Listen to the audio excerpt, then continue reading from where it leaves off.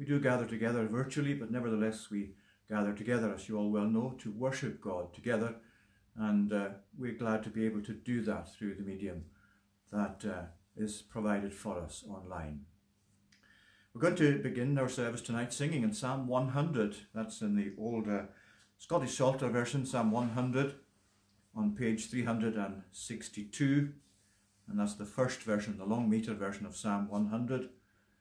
All people that on earth do dwell, sing to the Lord with cheerful voice. Him serve with mirth, his praise forth tell. Come ye before him and rejoice. Know that the Lord is God indeed. Without our aid he did us make. We are his flock, he doth us feed, and for his sheep he doth us take. We'll sing the 4 verses of the psalm. All people that on earth do dwell, sing to the Lord with cheerful voice. All people that on earth do dwell, sing to the Lord with cheerful voice. Him serve with mirth, his praise forth tell. Come ye before him and rejoice. Know that the Lord is God indeed. Without our aid he did us make. We are his flock, he doth us feed, and for his sheep he doth us take. Oh, enter then his gates with praise, approach with joy his courts unto. Praise the Lord and bless his name always, for it is seemly so to do. For why the Lord our God is good, his mercy is forever sure, his truth at all times firmly stood, and shall from age to age endure. Now let's read from God's Word, a short passage from the book of Exodus in the Old Testament, second book in the Bible, the book of Exodus, and we're reading chapter 30, verses 11 to 16. Exodus chapter 30 at verse 11. The Lord said to Moses, When you take the census of the people of Israel, then each shall give a ransom for his life to the Lord when you number them, that there be no plague among them when you number them. Each one who is numbered in the census shall give this half a shekel, according to the shekel of the sanctuary. The shekel is 20 gerahs. Half a shekel as an offering to the Lord. Everyone who is numbered in the census from 20 years old and upward shall give the Lord's offering. The rich shall not give more, and the poor shall not give less than the half shekel when you give the Lord's offering to make atonement for your lives. You shall take the atonement money from the people of Israel and shall give it for the service of the tent of meeting, that it may bring the people of Israel to remembrance before the Lord, so as to make atonement for your lives. Amen. May God bless to us that reading of his own word. Let's engage now in prayer. We're going to call upon the Lord in prayer. O Lord, our gracious God, we thank you for all that you are, as you describe yourself in your word to us. We would not want you to be different to what you are, in any aspect of your being or of your works. Help us, O Lord, we pray, to accept you for what you are, as you describe yourself, as we experience you in the experiences of our lives. Help us to give thanks to you, to pray to you, to depend upon you, even in those things of your providence that sometimes mystify us, perplex us, cause us pain and distress. We thank you that you are in charge, that nothing has changed with your throne, with your authority, with your wisdom, with your love for your people. We bless you tonight, O Lord, that as we come to worship you, so we do so with a willing heart. We do so out of a recognition from your word that you are the only true God, the only one who is to be worshipped and served, the only one who rules over all things of this creation. We bless you, O Lord, that we are the work of your hand, that you have made us in the beginning of the creation, when you set forth your own mind and purpose in the creation of mankind, and when you placed him in that environment of the garden that we read about in your word, an environment that was so fitting and so suitable, so full of everything that was required and needed for a contented, happy life in fellowship with God. Lord, we thank you that although we fell from that state of perfection and brought upon ourselves the sin and the death and the curse that affects the world, the creation in which we live, we thank you that you did not abandon us. Although you drove us out from your presence, as leaving the Garden of Eden symbolizes for us. We bless you, O Lord, that through your own love and through your grace, you gave your Son to be a redemption price for us, that through his death on the cross we might again come to know you as our God and as our friend, might come back into living fellowship with you, and come to enjoy that eternal life, which begins here in this world as you give it to your people, but which is enjoyed in its fullness only in heaven. Lord, we thank you tonight for the privilege of coming before you to worship you. Help us once again to estimate it aright as our privilege. Help us, Lord, we pray, never to think of it as our right by ourselves, for it is only our God-given right by grace. But we thank you that it is such, that you give that right to all those who have come to trust in you, to be the children of God, and to call themselves by your name, and to avail themselves of your promises. We thank you tonight, O Lord, for every good and perfect gift that you give us from above. And we know, Lord, that we enjoy your gifts in a fallen world, that we ourselves are inwardly corrupt and sinful, and yet we enjoy your gifts so that we can come through your grace to progress onwards through the sanctifying work of your Spirit, until finally you present your people perfect again in holiness before you in heaven. Lord, help us tonight to recognize that these few moments of worship do themselves contribute meaningfully towards that process, towards that progress that your people know of as your Spirit works within them. And we give thanks tonight that we form part of a great number of people, a great multitude that no one can number, and not only in this world, but also above in heaven. For your one church, O Lord, is a church that is united together in the bonds of your Spirit, united together in the person of Jesus Christ. And we give thanks, O Lord, for belonging to that one church, for belonging to that unity of the body of Christ. And we give thanks, O gracious God, for the many privileges and the many blessings that you bestow upon your people in union with your Son. Help us then, Lord, we pray tonight, to draw near to you, believing that you are a rewarder of those who diligently seek you. We give thanks that your word assures us that you are. We pray that by faith we may draw into our own experience the blessings that are stored up for your people.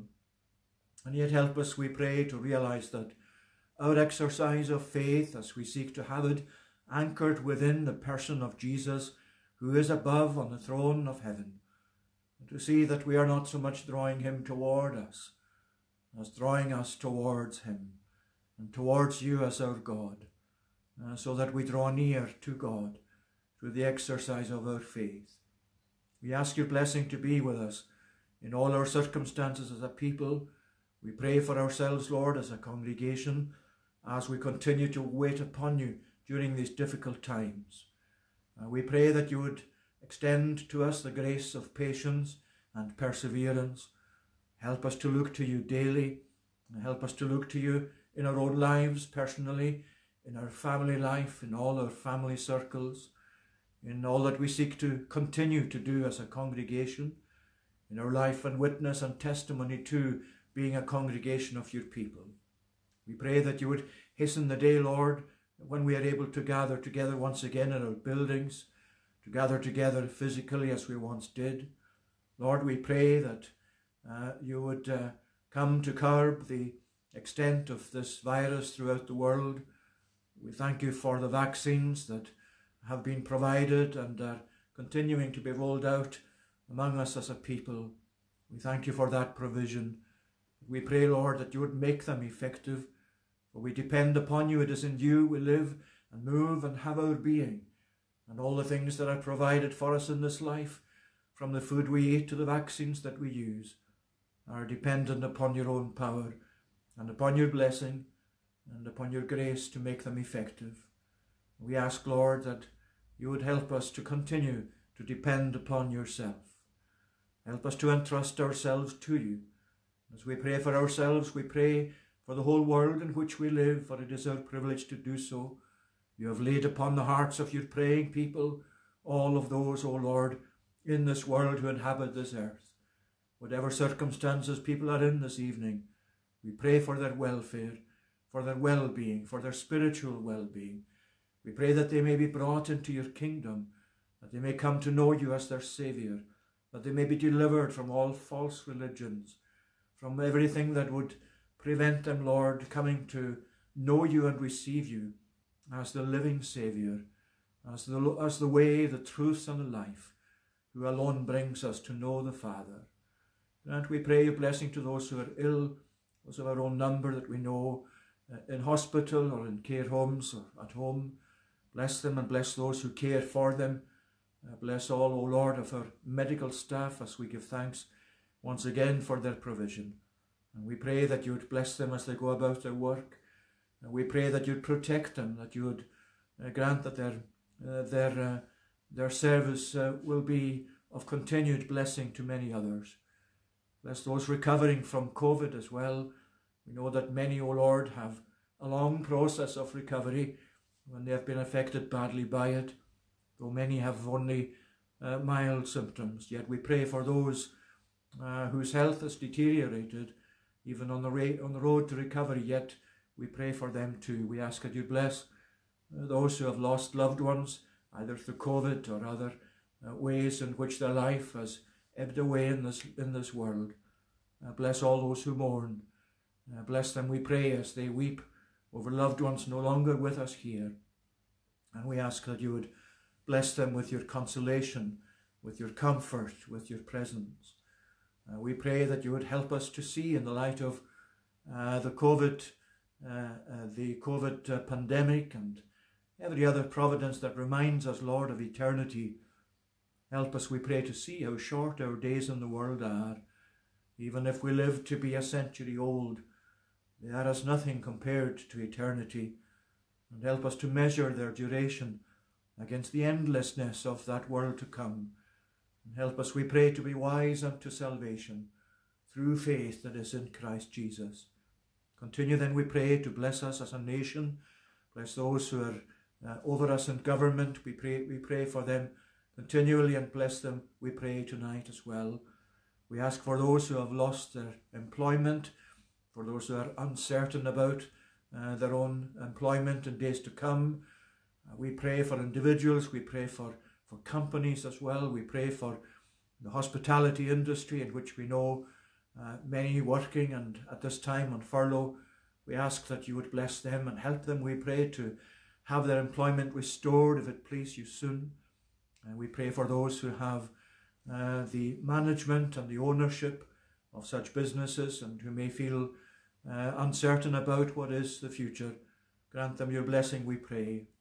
Grant your blessing too to many charities who at this time have to go without the usual fundraising means. O Lord, we pray that you would continue to provide for them, especially those of them that have to do with so many vital areas of life. Grant your blessing to encourage them, Lord, we pray, and help them to raise funds in whatever means are available to them that are proper and fitting. Grant, Lord, that you would grant this for ourselves too in the support of the gospel, and we give thanks for all who give so willingly to maintain the gospel and its preaching and its witness in our communities. And so continue with us now, we pray. Hear our prayer and accept us and pardon our many sins. Cleanse us, we pray, and receive us for Jesus' sake. Amen. Well, a word to the children at this point. Last week we looked at Jesus in the Psalms, and that's what we're going to continue to do to this evening. Last week we looked at Psalm 45, a verse there. Tonight I'm looking at Psalm 22, and if I just read the first verse of the psalm: my God, why have you forsaken me? Why are you so far from saving me from the words of my groaning? And you'll know yourselves, children, I'm quite sure that the first part of that was spoken by Jesus on the cross when he was reaching the worst of his sufferings. These were describing the worst of his sufferings. My God, why have you forsaken me? Because we have to remember that the death of Jesus was more than his physical death. It was more than just his soul and body being separated, as we know is indeed part of death and what death means. But death is actually spiritually our separation from God. And I think I mentioned earlier in prayer that our separation from God is something that you see when God sent Adam and Eve out of the Garden of Eden. He drove them out of the garden. They had sinned against him. They had brought this curse upon themselves, upon the creation, in defiance of God and what he had said to them not to do. Not to eat of the tree of the knowledge of good and evil. When they did, that's when they became fallen sinners. And that sin has passed to us as well. And as we'll see tonight in our sermon, and I hope you're listening to the sermon too, I'm sure you will be, we're looking at something very like that, how God dealt with our sin in the way in which Jesus died. And Jesus on the cross, he cried out in these words of Psalm 22, my God, why have you forsaken me? Because death really is being separate from God. And what God was doing through the death of Jesus was dealing with that separation that we had caused by our sin, so that we would be brought back into friendship again with God. But to do that, Jesus needed to experience the pain of paying for our sins by that death of separation from God. And that's what we sing in Psalm 23. And this would have been our communion time over this weekend. And normally this morning we would have had a communion service in the church. And very often we sing Psalm 22 at our communion time because it is so appropriate, because they were used by Jesus himself when he described the pain that he was going through, the pain of that spiritual death that he was experiencing in his soul. My God, why have you forsaken me? So it's to do with the death of Jesus, but in a wonderful way, the psalm also, in the way that it finishes, the way that it ends, deals with Christ's victory over death. You see the way that here in verse 30 and 31, it talks about people coming to serve the Lord in the future. From the time the psalmist was actually writing this, they shall come and proclaim his righteousness to a people yet unborn, that he has done it. And I just love these words at the end of the psalm, that he has done it. I don't know if you sometimes watch on television some of these, what they call ninja warrior games, where people have to go through a kind of assault course. There's all kinds of obstacles, and if they fall off, they fall into water. into some gunge or something or other. And a lot of people don't finish the course because they fall off at some stage or other. But if you're following someone and you really want them to get to the end of the course and they're getting nearer it, they're coming to the point where they have to climb up usually to the top platform there, and there's a big red button there, and they're just about reaching that button, and as they reach that button they finish the course and they press that button down, and you can say, yes, I've done it. That's what Psalm 22 is saying about Jesus on the cross. He has done it. He has actually paid the price that God required, the price of his own death on the cross. He's done that. And he's risen from the dead. He came out of the grave to stand above death as the defeater of death, as the conqueror of death.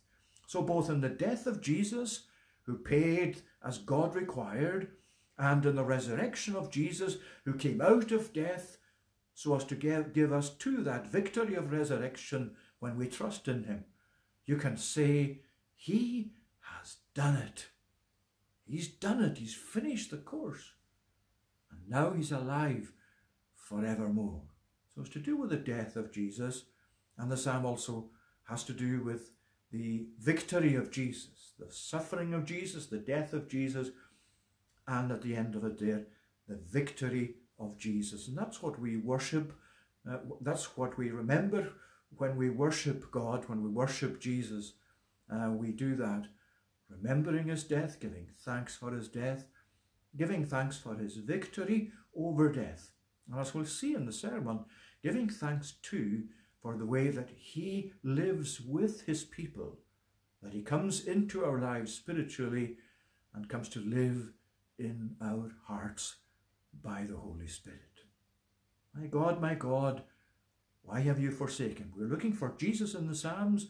Psalm 22 is a psalm in which you find so much about Jesus, his sufferings, his death, but his victory as well. So let's say and pray the Lord's Prayer together.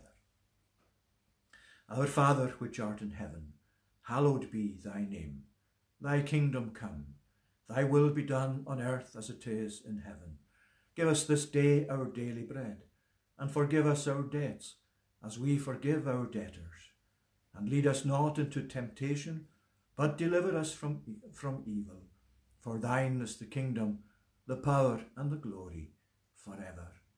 Amen. We're going to read again, this time it's in Matthew's Gospel, chapter 17. Matthew chapter 17, and we're beginning at verse 24.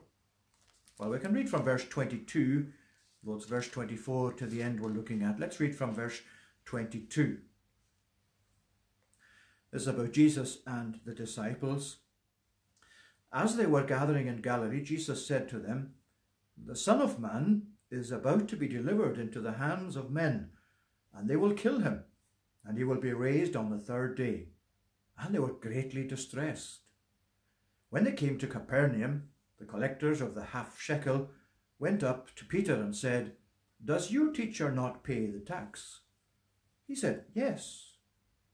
And when they came to the house, Jesus spoke to him first, saying, "What do you think, Simon? From whom do kings of the earth take toll or tax? From their sons or from others?" And when he said, "From others," Jesus said to him, "Then the sons are free.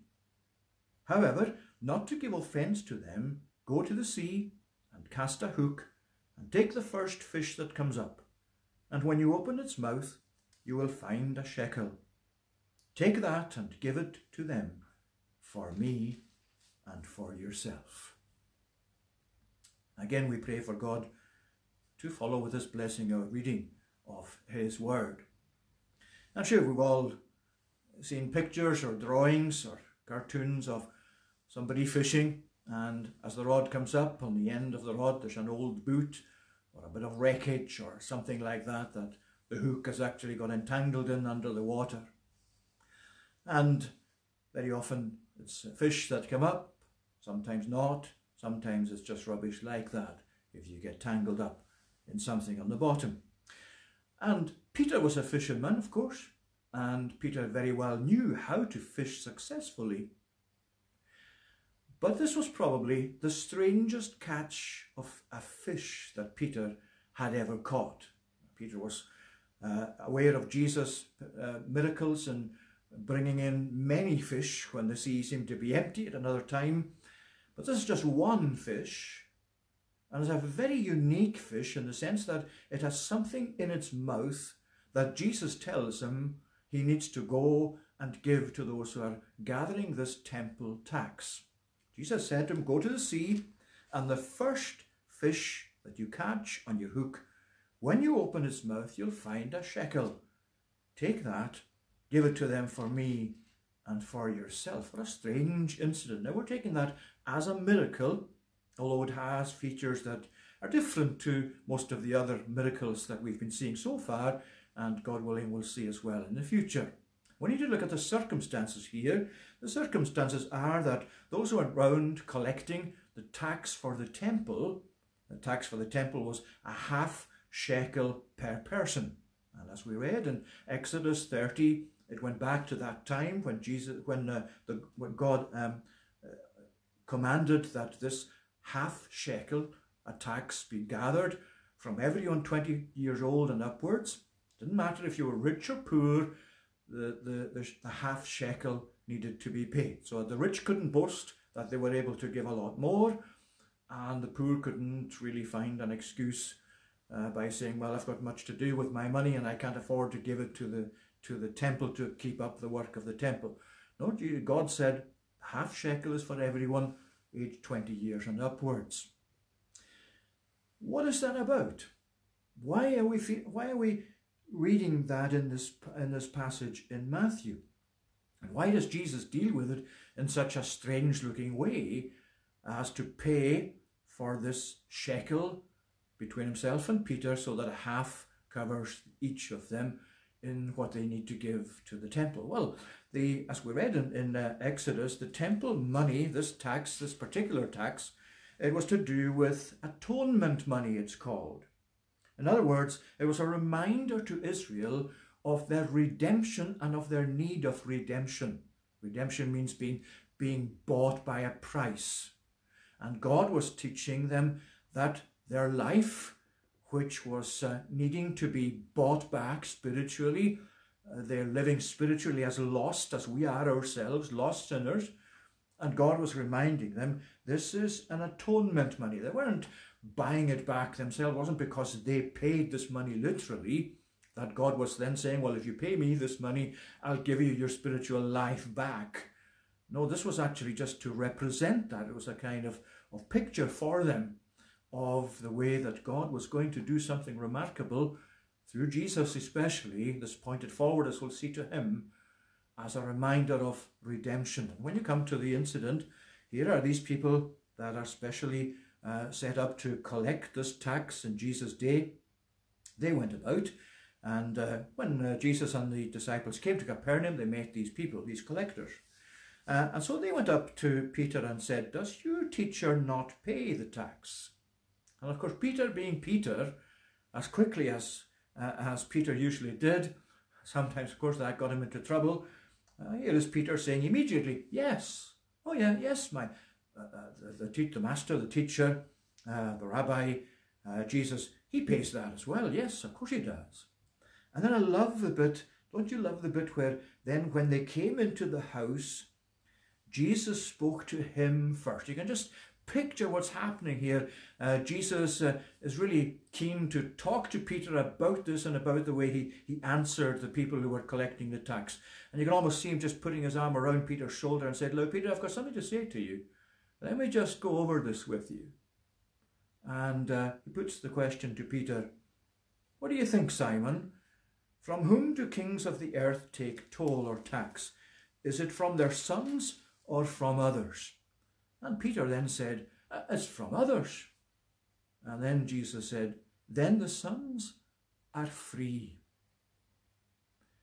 And what he means by that is that he himself, as the Son of God, strictly speaking, is exempt from paying this temple tax.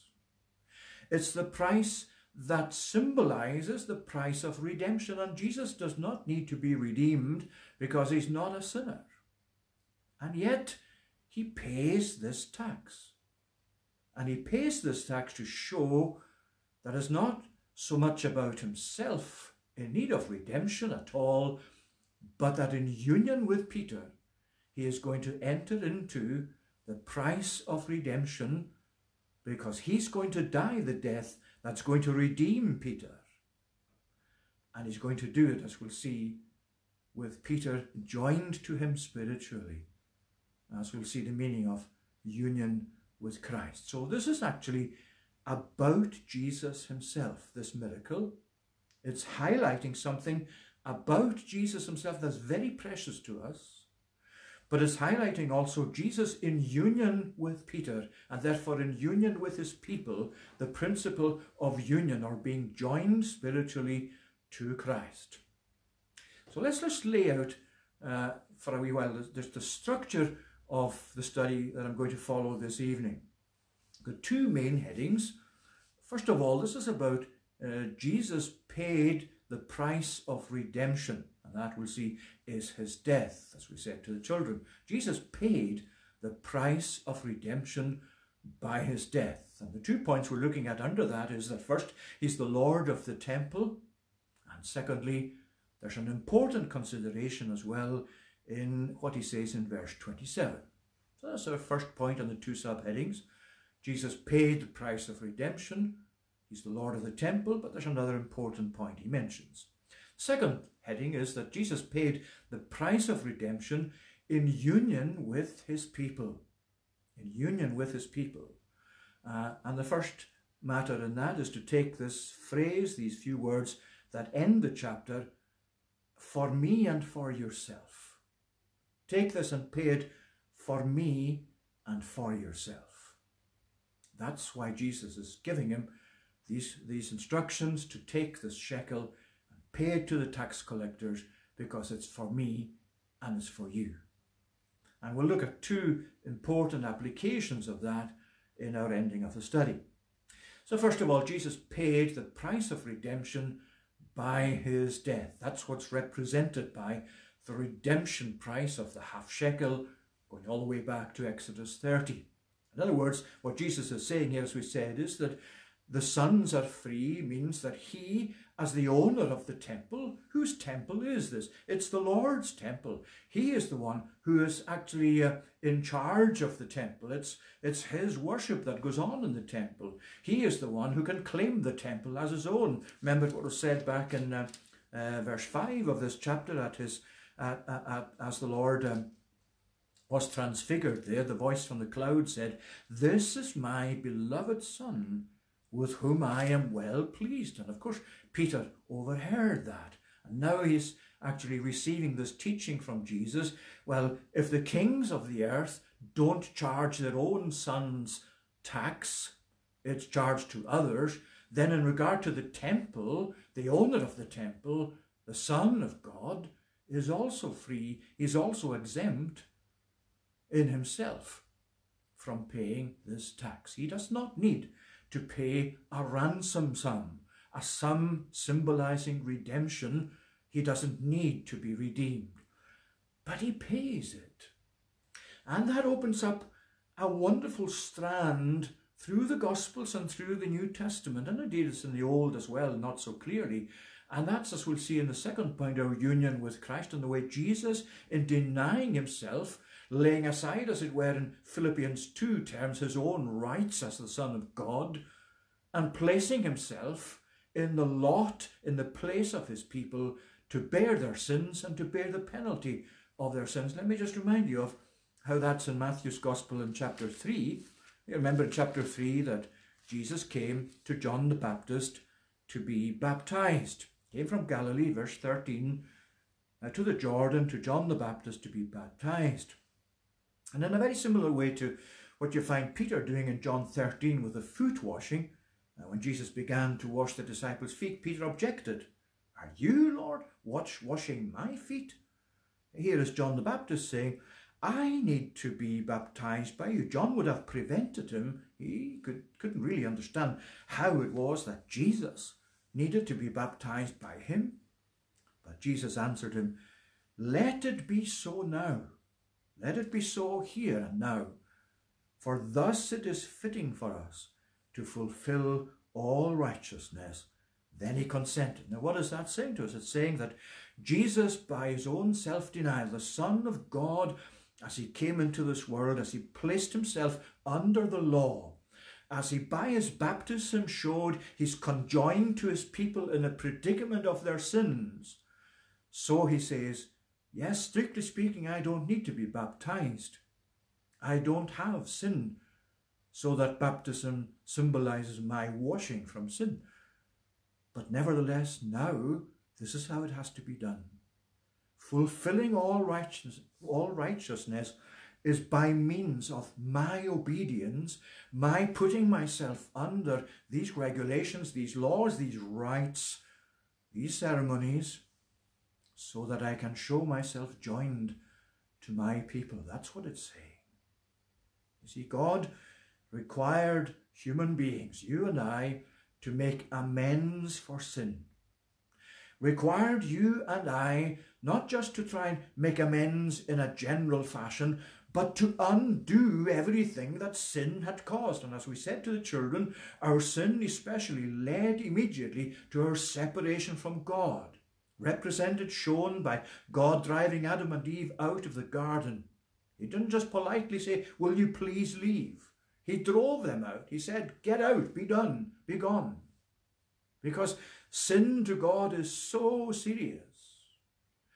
The disruption of that fellowship with God that sin had brought about is such a huge, huge thing. The anger of God, the wrath of God against sin is so difficult for us to conceive of because it is just such an immensity. And here is Jesus saying, in giving himself to this life of obedience, even including the death of the cross, what you could not do as human beings, because you were disqualified by sin, God took the debt to himself. And he sent his Son into the world to pay the price of our sin. The very thing we could not do, though God was requiring it of us. And by virtue of the fact that the Son of God is also a human being in every sense, fully human, sinlessly human, but fully human. So God accepts the sacrifice of Christ and his death on the cross as our contribution to make amends for our sin. And when you come to believe in Christ, to trust in Christ, that death that he died is for you as if you had died it yourself. And that resurrection with which he rose is as if you had risen yourself. Because in him, that's how God treats you. That's how God sees you. You remember in Mark chapter 10, how there was something of a squabbling again amongst the disciples. It wasn't the first time. And in chapter 10, we find two of them, James and John, coming to ask Jesus, give us to sit one at your right hand, one at your left in your glory. And of course, Jesus answered them that it wasn't his place to do that, to give that to them. And when the other 10 heard it, they were furious. They were indignant at James and John. And of course, this idea amongst them was always disputed who of them was to be the greatest, which of them would be the greatest. And this is how Jesus answered such petty squabbling. How did he answer it? He said, whoever will be first among you must be the bondservant of all. For even the Son of Man came not to be served, but to serve, and to give his life a ransom for many. You see what he's saying? To give his life as the redemption price for his people. You know, this is one of the main reasons why we must know our theology. It's not just so that we'll have a head knowledge of the person of Jesus and the death of Jesus and all of these things about Jesus, wonderful that is.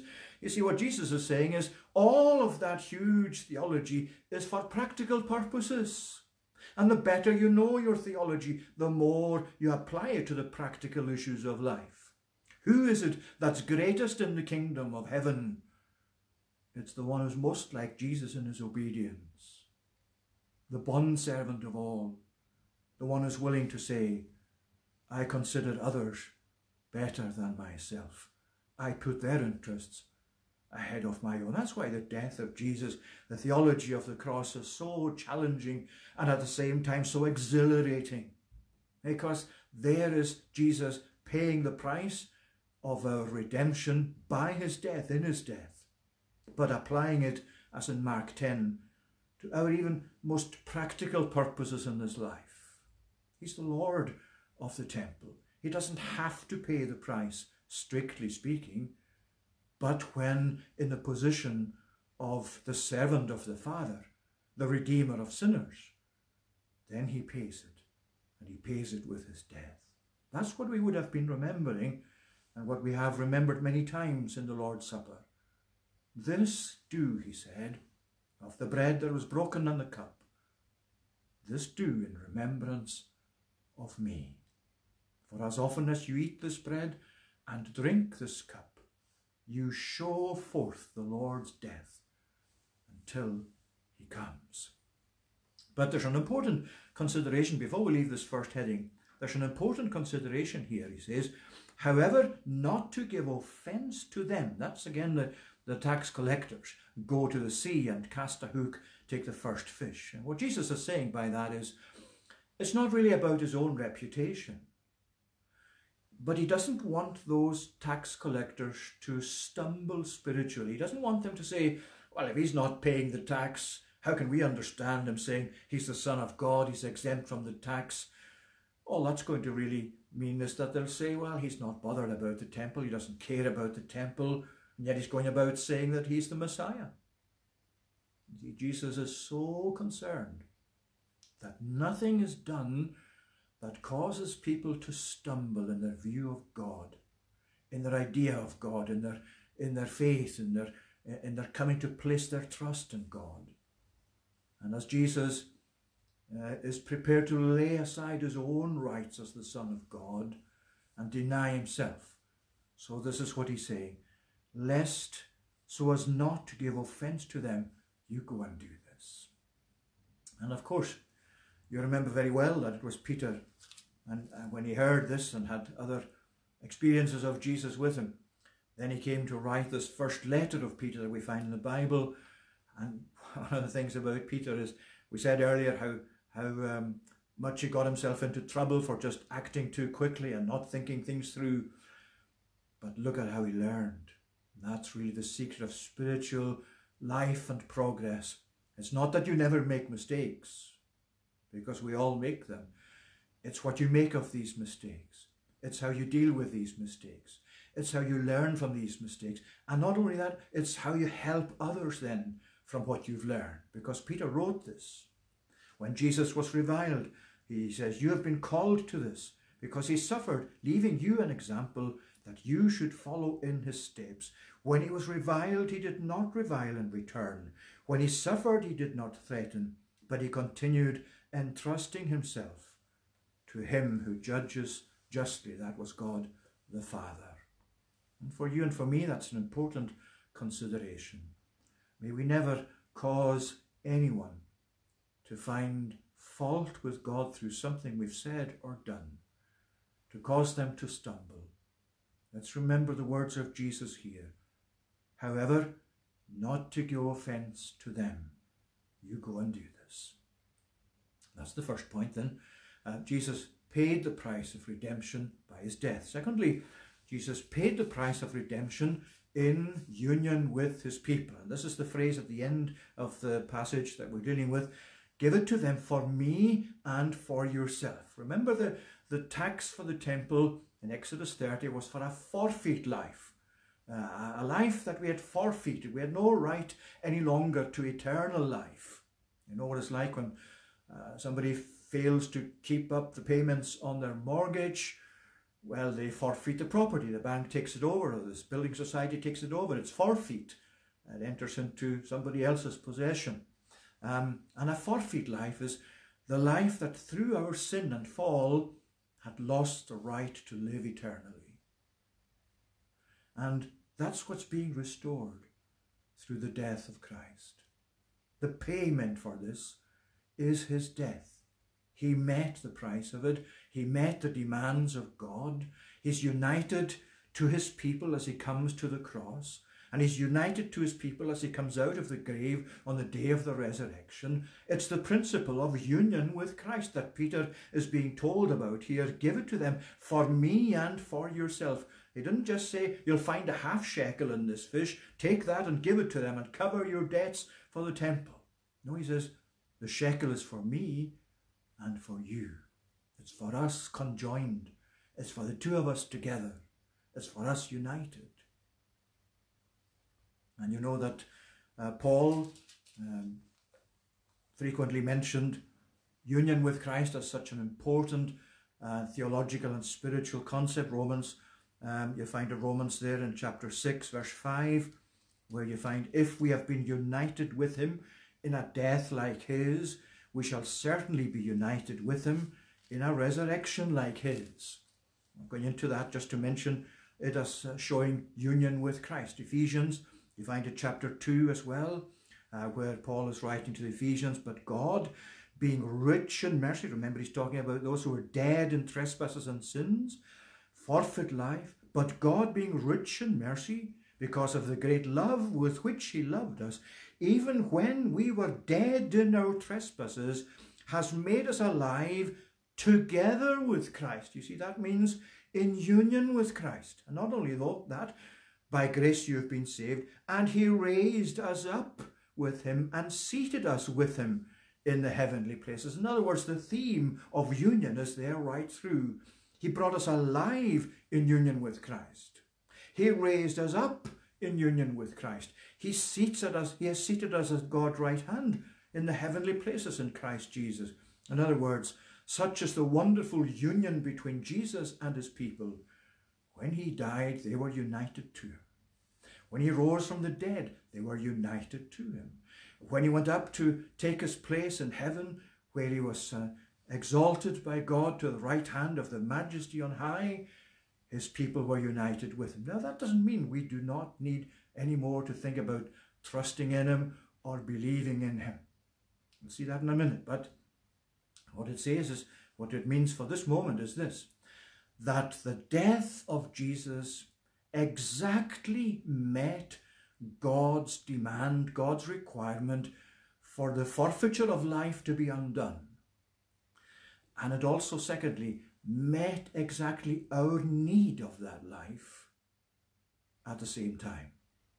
What God demanded, what we needed. It's both of these are there fully in the death of Christ. And that's why it's important to know that he died as the price of redemption in union with his people. There's this wonderful spiritual union with Jesus. But now I'm going on to say two important applications.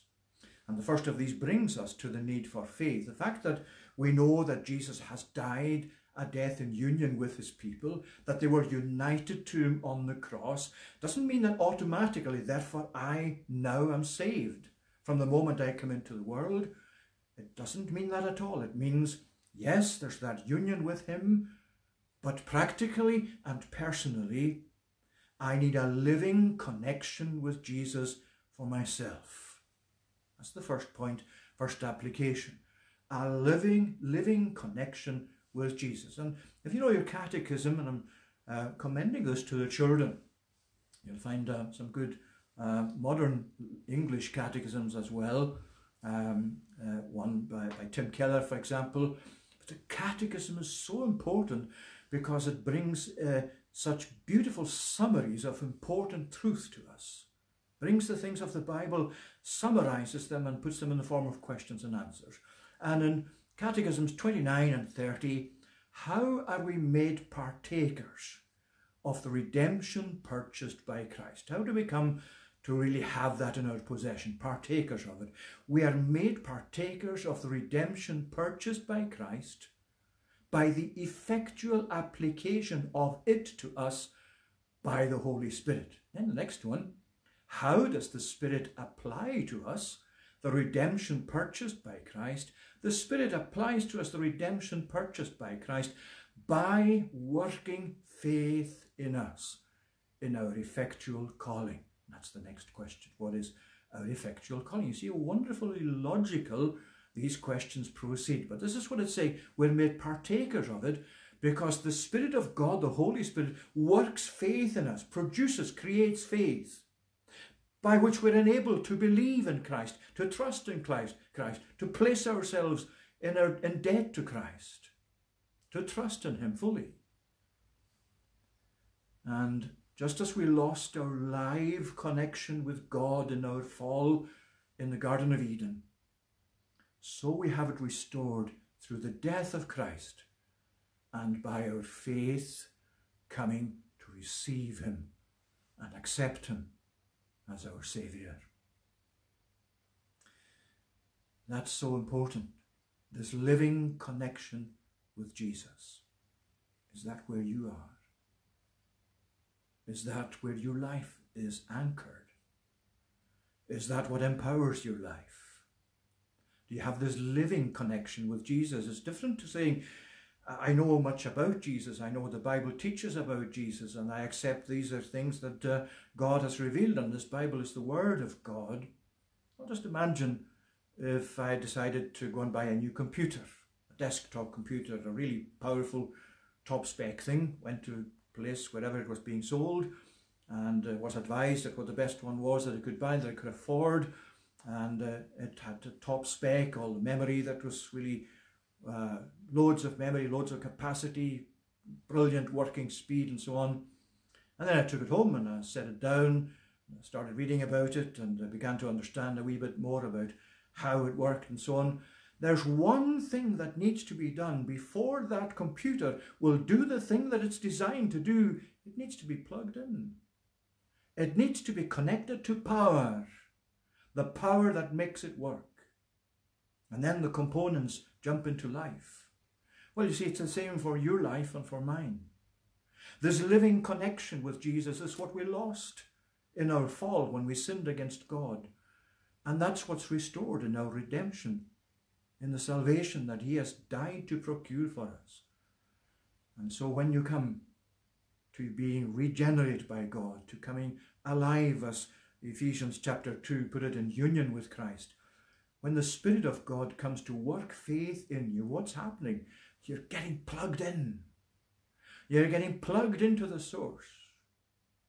But remember this as well, please.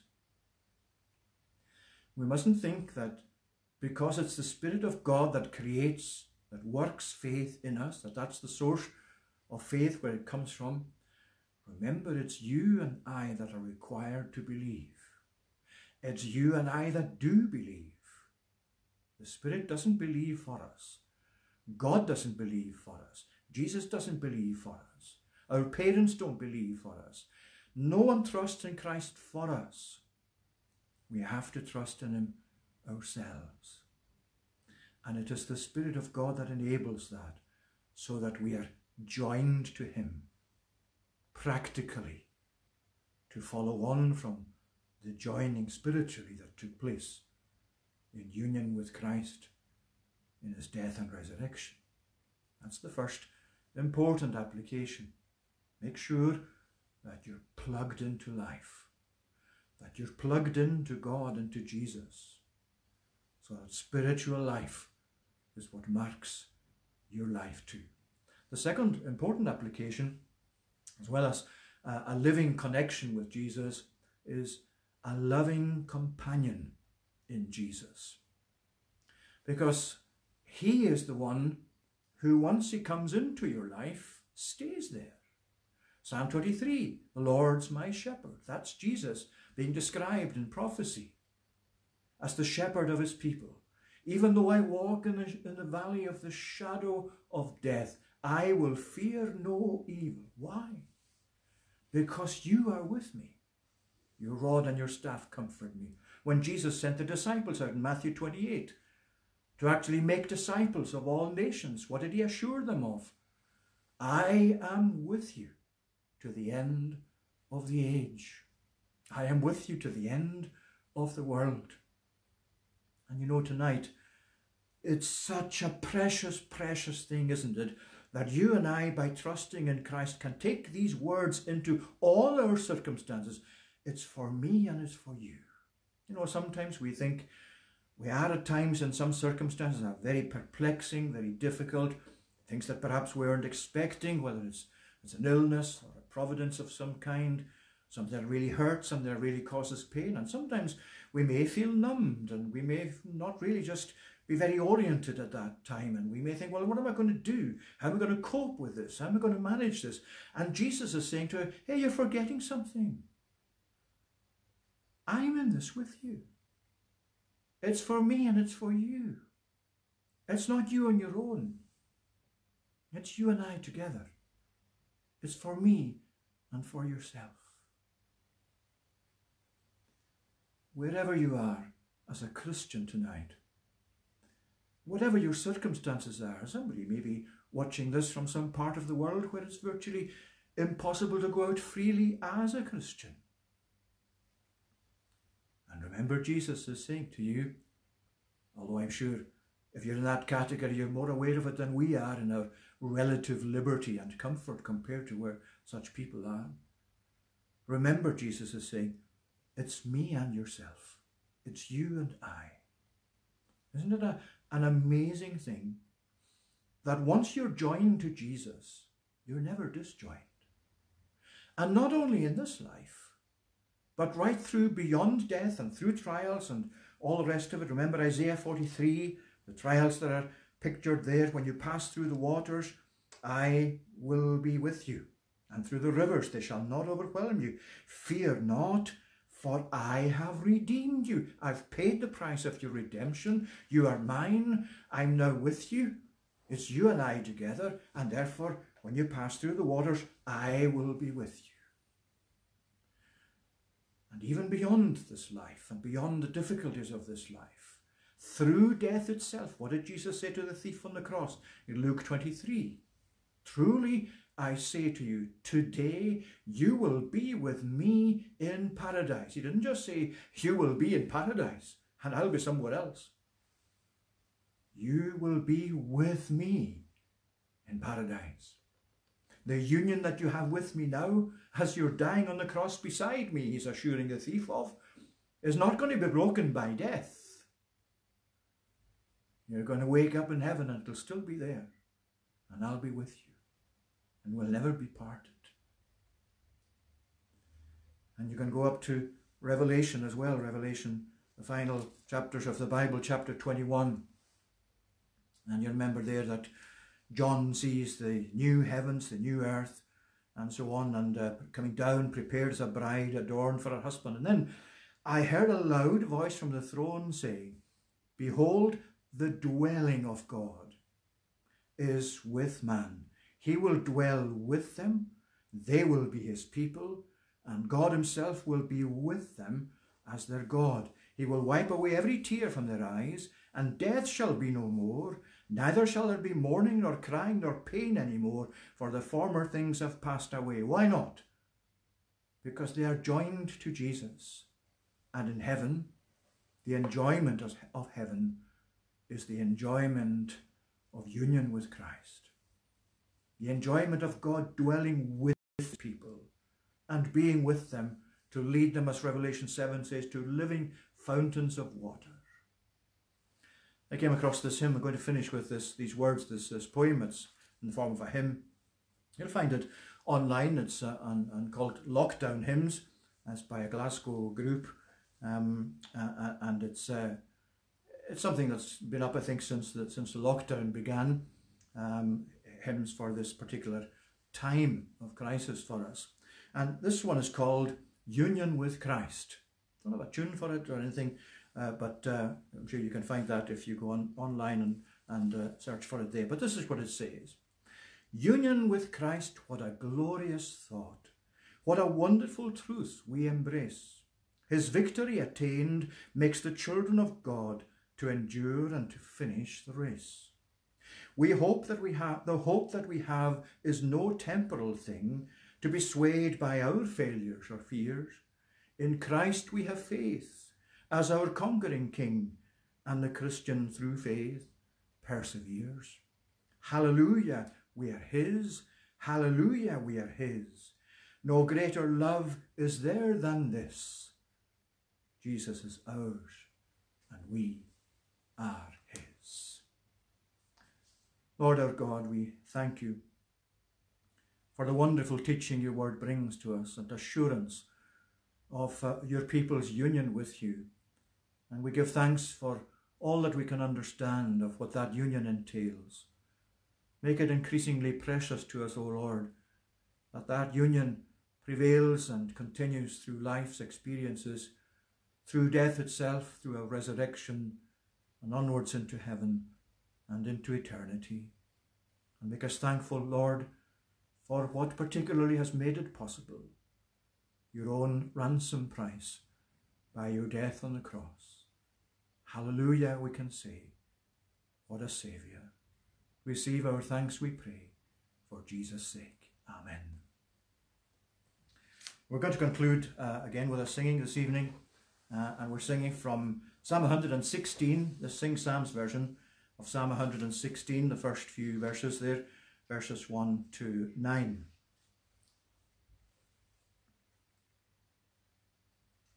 Sorry, it's verses 5 to 14.